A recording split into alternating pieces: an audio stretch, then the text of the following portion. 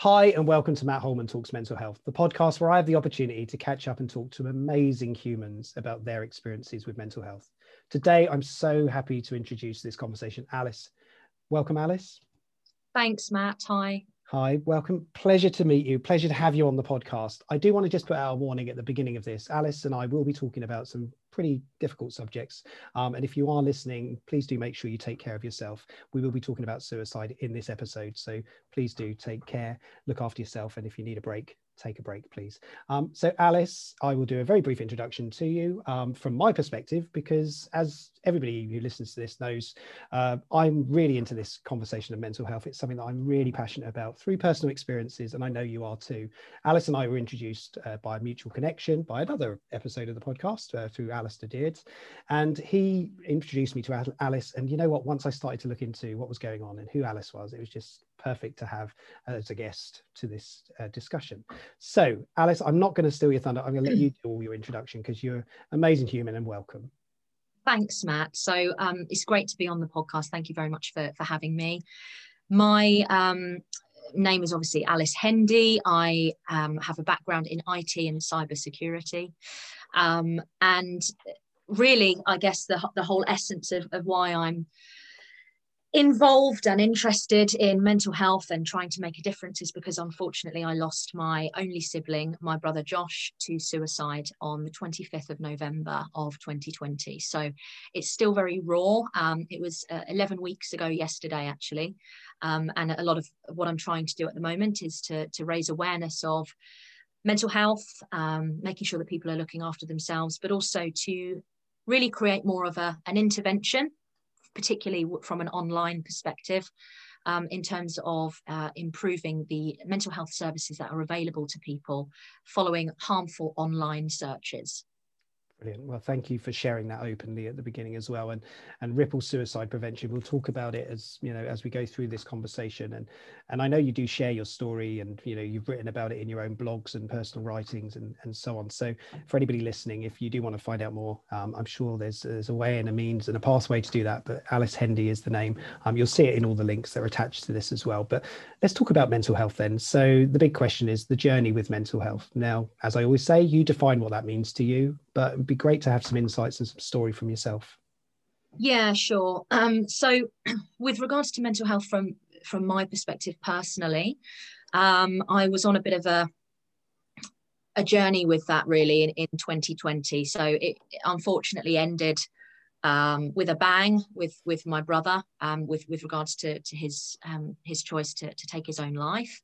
But I'd had a tough year already really in 2020. So lots of life changes, a divorce, selling of a house, a diagnosis of a very rare genetic disease, which affects 1 in 100,000 people. So lucky me, amongst other things as well. So it was already quite a tough year, and obviously ended with what my brother did. So my mental health really suffered last year, very badly.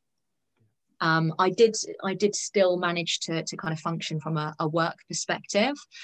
But, there were days absolutely where I would struggle to even do basic tasks like get out of bed or get dressed or make myself a cup of coffee. Just the real kind of necessities of life were a struggle for me to do. And then that really came to a front really when November happened with Josh. And I'm very much on my own mental health journey now to really try and rebuild what's happened over the last year as a whole, really. And of course, to top it all off, I can't spend any time with friends and family because of the pandemic, which I know impacts everybody. So it's tough. I've got the kind of support that I need, and that's helping me out, counselling. I've got a fantastic network of friends and family that around me that I can call. Yeah. And actually the community that I've kind of established on LinkedIn has been really wonderful as well. There's some lovely people around who have also provided some support to me. Wow. Yeah. This last year for you, as you say, has just been Yeah, one that I'm sure you would like to forget or do at least wipe out of the memory banks, definitely, right? Yeah, 100%. Yeah. It was one of those where you kind of question what else can, and how much more can one person have thrown at them, really. Yeah. But I think I'm just trying to look now at a positive, that things can only get better. Yeah, well, I don't think you can get too much worse from where you've sort of outlined on that, and with the pandemic and the lockdowns and the restrictions and everything else, you've touched on so many relevant points of that everybody's connecting to at the moment, and of course having that sort of that event with your brother, I'm lost for words really in terms of what I could say to make it better. And how have you found the reactions from the communities and the people that you've spoken to about that event? That's an interesting question. I think on the whole, people just don't know what to say. Yep. They just don't know what to say about something like this, because there is nothing, as you've said, there is nothing really that can be said to make it better. Yep. And I think it's the shock. I think it's an aspect of complete and utter disbelief as to what's happened. And people are just very, very sad. They've been extremely supportive to me and my parents, who are obviously living this nightmare day in, day out.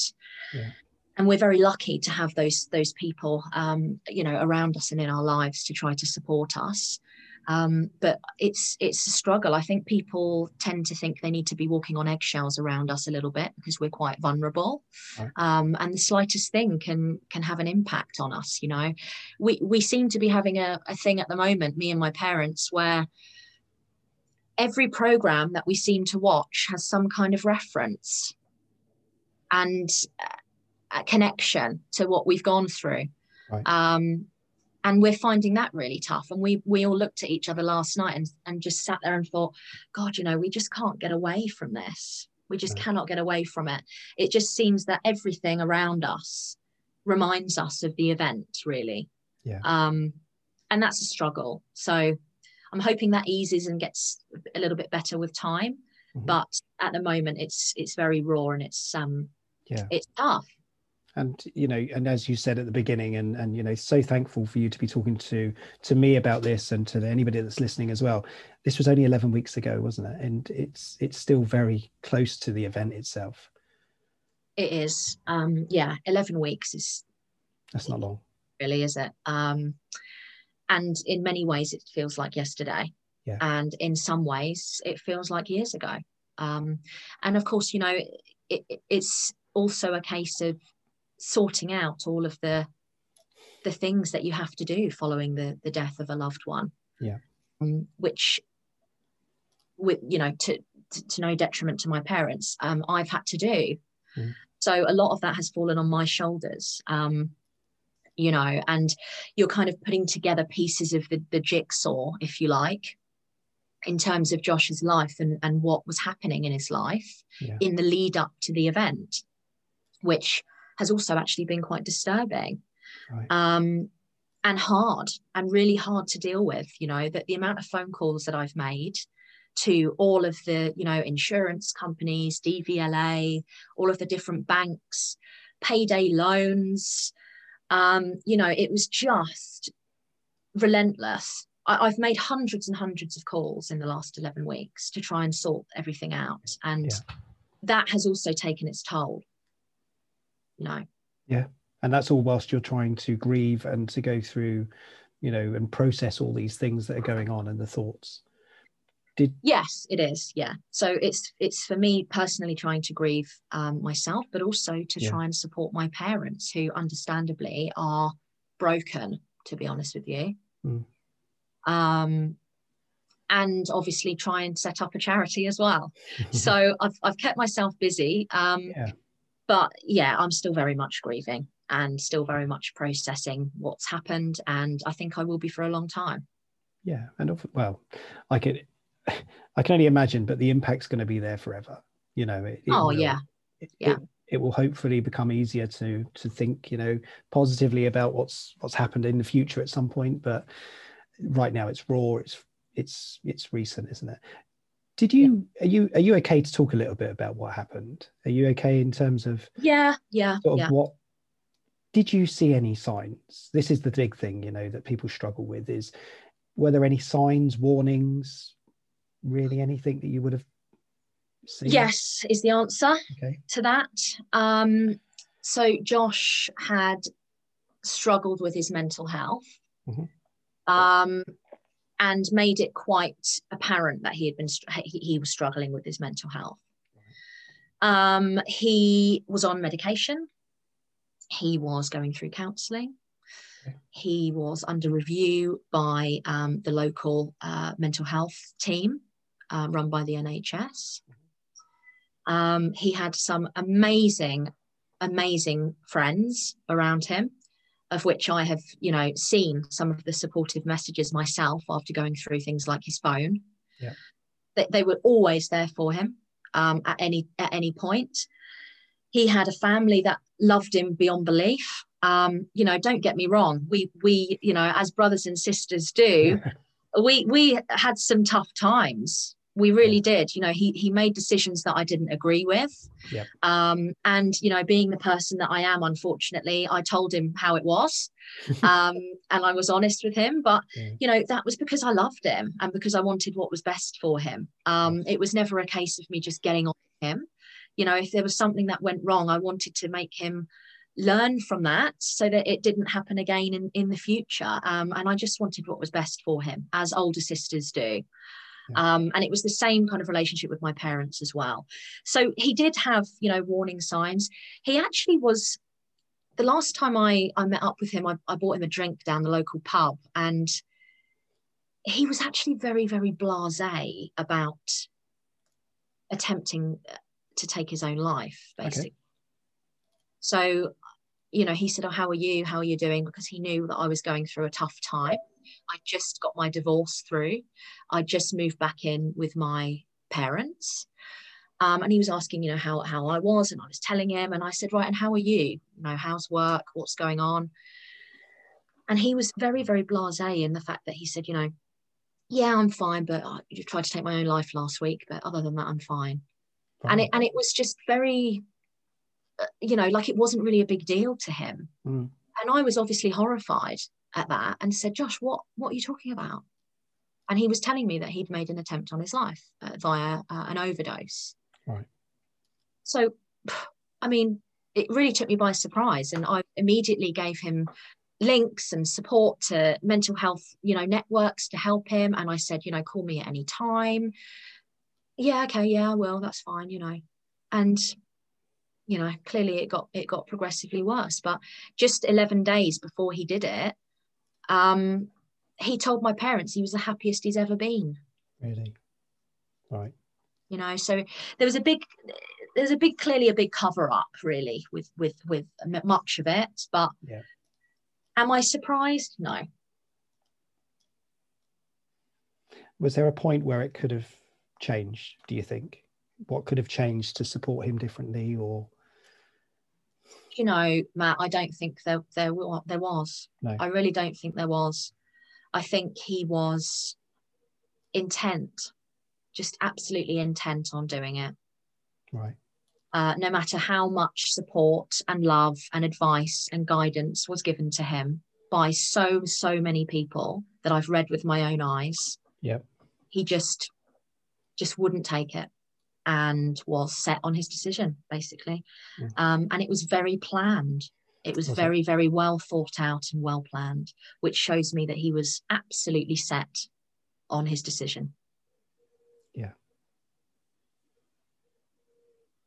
Yeah. That's difficult, isn't it? Because, it's that held, can we stop somebody at that point from taking that option, which is a very final option? There is nothing else, is there? No, that's it. And I think, with regards to Ripple, it became apparent that Josh had been researching ways and means to take his own life. Yep. In quite a significant level of detail, actually. Right. Online. And because obviously that's my kind of area of expertise, I wanted to explore what came up on, you know, search engines and so on, when you actually search for things of that nature. Yeah. And what comes up, to be quite frank, is not enough. It's nowhere near enough. You know, it's got a Samaritan's helpline number that comes up right at the top. Okay, great. But it's in black and white. It's not particularly very eye-catching for somebody who's in crisis mode, and it can easily be scrolled past. And the other big part of this is that there is no alternatives to the phone call, the phone line. Yep. What about people who want to text or web chat or download an app? You know, there's no signposting to those amazing charities that provide that. And so I do sit here and, you know, of course, when something happens like this, you're always thinking, what if I could have done this, I should have done that. But I do think, you know, if Josh was given a bit more of an option and a choice online with regards to the support available to him, you know, would he potentially have taken it? I don't know. And unfortunately, I'm never going to know the answer to that. No. But what I can do is make that change so that other people can get that help and that other families don't experience what we're currently going through. Yeah. Well, I find it incredible, you know, the energy that you're able to give to this sort of thought that says, right, I need to do something to try and, as some part of this process that people go through, you know, to try and support people at any point that I can. And this point, of course, from your background experience within cyber and security and things like that, you know, you're the perfect person to understand what that looks like. And so let's talk about that then. So Ripple is formed off the back of, you know, the tragedy and loss of your brother. So what have you been doing? So let's talk about sort of the thoughts that you had around what that could deliver and give support to people. Yeah, so it really was that interception, really, and providing that range of different mental health support options immediately when people are searching for harmful content online. But really importantly, making it visible before the search results are actually presented to them. Okay. So people have to physically click off of it to see the search results, which at the moment doesn't exist. So it's much more really of an interception between a search and then the results being viewed, which I think will have a huge, huge difference. And it's obviously a real push and a promotion of the amazing mental health charities that exist in this country that aren't really being promoted as much as they should be, to provide users with more of a choice as to what works best for them with regards to their mental health. You know, Samaritan's number is great, but it just isn't enough anymore. And more needs to be done. So I've set up this charity, I guess, in about 6 weeks. I said to you before we came on the recording, I've created a monster. I didn't expect anywhere near the amount of traction that this has got. It's quite overwhelming, actually, and it has almost been a bit of a full-time job for me, to be quite honest with you.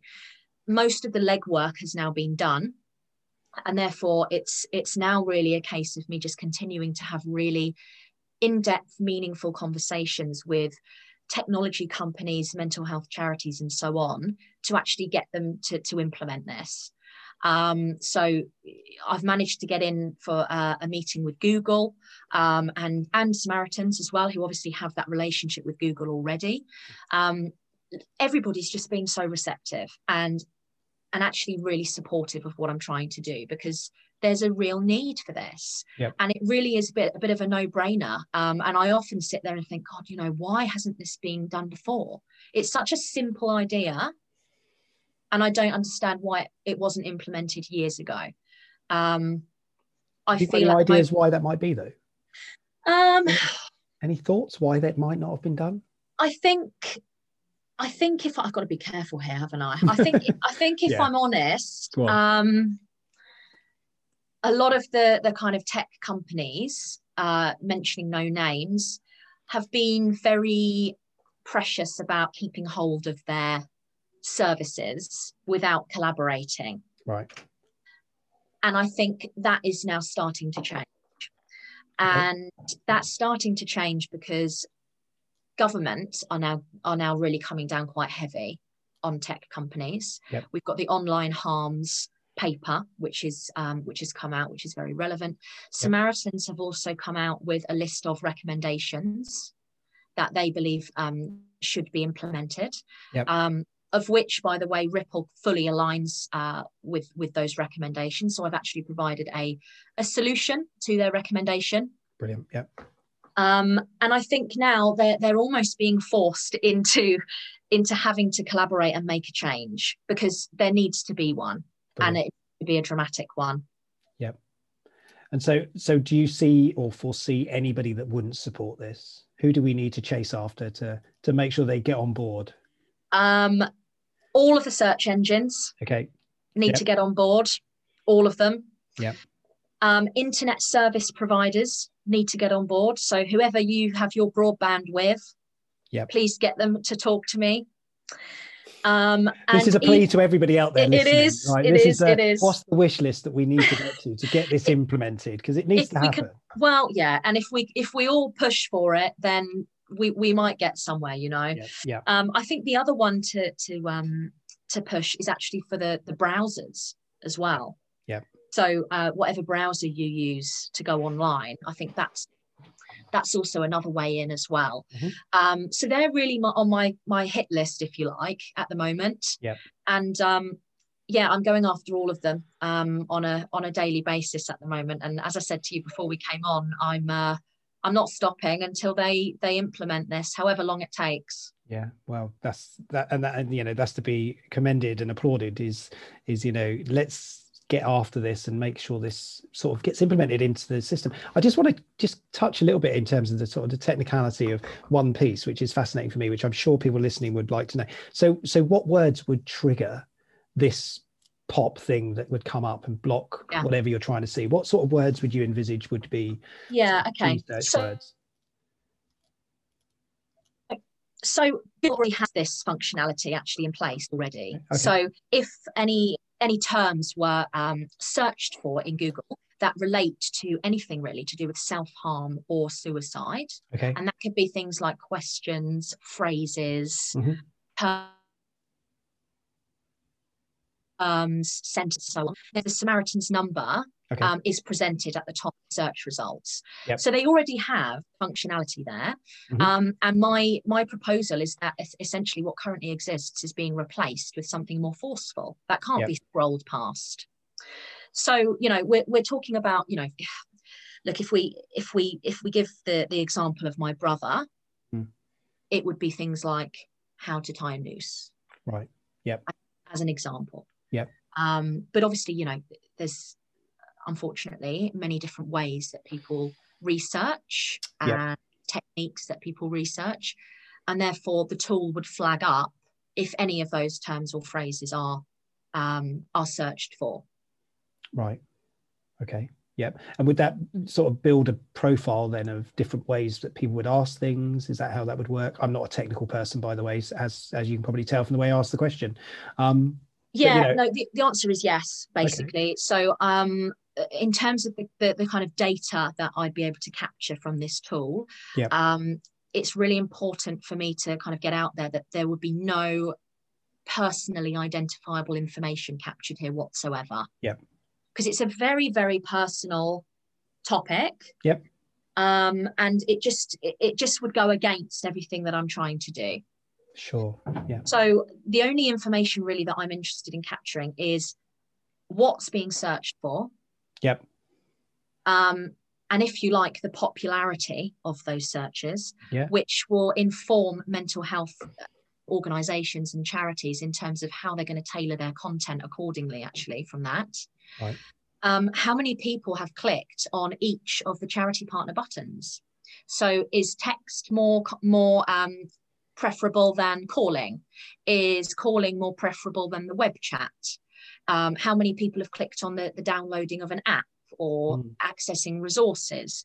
And that's really important to see as well, because we'd be able to actually then determine what ways people prefer to communicate to seek mental health support, which is really, really useful.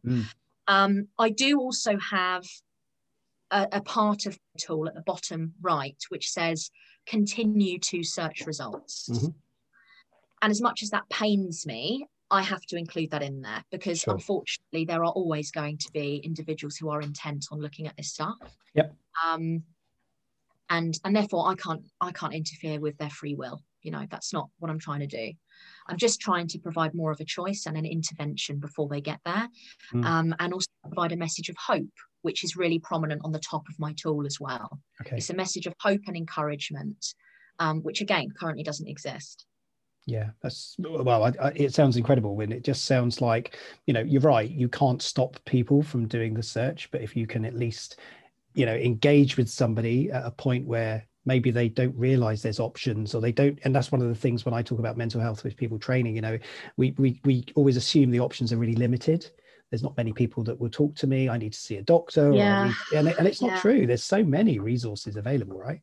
There's so many. And, you know, I'm very lucky in the fact that I've got some really well-known charities that have now officially come on board with me for this. So Calm, the campaign against living miserably, they've come on board. So for their web chat service, they're on the tool. Young Minds have come on board for their messenger service. I've got Grassroots Suicide Prevention. They've come on board. They're a huge one. And they've got the Stay Alive app, which is brilliant. And Jacob's 1 Million Lives tool as well, which is almost like a self-check-in tool, and it comes up with a bit of a dashboard at the end. Okay.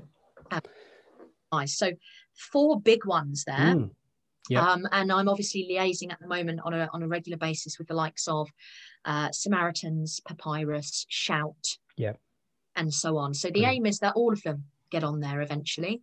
But yeah, conversations ongoing. But I'm pleased with the progress it's made so far. Yeah. Brilliant. And all of those charities that you've outlined have a wonderful sort of support service that they provide to people. And it is reminding people that it's not just about Samaritans and a doctor. It's about many organizations that exist today for exactly that purpose. How global is it? How could we evolve that globally? Is it straightforward? Good question. So to make it global, it is absolutely doable, but we would have to have some kind of functionality in the back end of the tool, which picks up the user's location. And the reason for that is based on their location would determine what mental health charities are presented on the tool. I have received interest actually from other countries to roll this out. So the US have been are interested, and Australia, Japan, who have a serious issue with suicide, and the Netherlands. Actually, so have all expressed an interest of rolling out the tool in their country. So I'm also trying to work with, you know, international mental health charities as well in order to get it out there. But obviously at the moment my focus is on the UK. I'd like to get it rolling out here first, and then, you know, perhaps it might be easier to roll it out globally. But the language barriers are proving to be quite entertaining at the moment for me.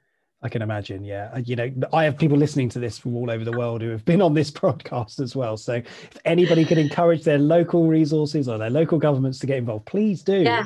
Please. You know, suicide is a global issue, and that's a reality, right? 800,000 people a year tragically end their life through suicide, which means we all have a role to play in supporting this.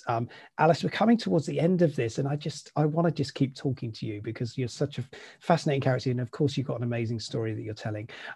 So final thoughts, really, you know, I'd love to think you've got a message you can share with people just to sort of think about things a little bit differently, or provide some support or hope, you know, in terms of what you're doing. And I applaud you. I love everything you're doing, and I just want you to be a success with all of this. You know, I'll be there to support along the way too. So Alice, final thoughts?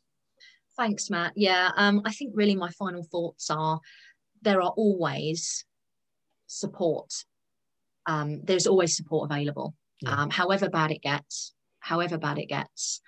And there's always a way to improve your situation. So utilize what amazing charities there are out there. Utilize your friends and your family who all love you, and you'll get through it. Yeah. Lovely words. And for everybody listening, I hope you've managed to stay with the conversation, because it does have hope in it as well. There are ways we can help support each other better. Alice has told her story, which unfortunately has tragedy in there, and it's such a horrible thought that you've had to go through this experience to bring you to where you are now. And I wish you all the very best for you and your parents, all the very best, and send lots of love and energy towards you, to get through these challenging days. If anybody is struggling, if you do need extra support and help, of course, there are many organizations. We've talked about so many on the, during this recording. Samaritans, of course, if you do need some urgent support and help, always there, pick up the phone, 116 123, if you do need extra help. But there's lots of other organizations too. No, you're not alone. I think that's the most important message we can send as well. Somebody cares. We all care, actually, about other humans when they're suffering. So that's it. That's the end of this recording. Alice, you're an amazing human. I send you so much love and energy to you and your family, and wish you all the very best with Ripple suicide prevention. Please, everybody, get behind it, support it, follow it, whatever it is that you can do to raise the noise. But let's get some more help and support out there for those who are struggling. Thank you so much. Thanks, Matt.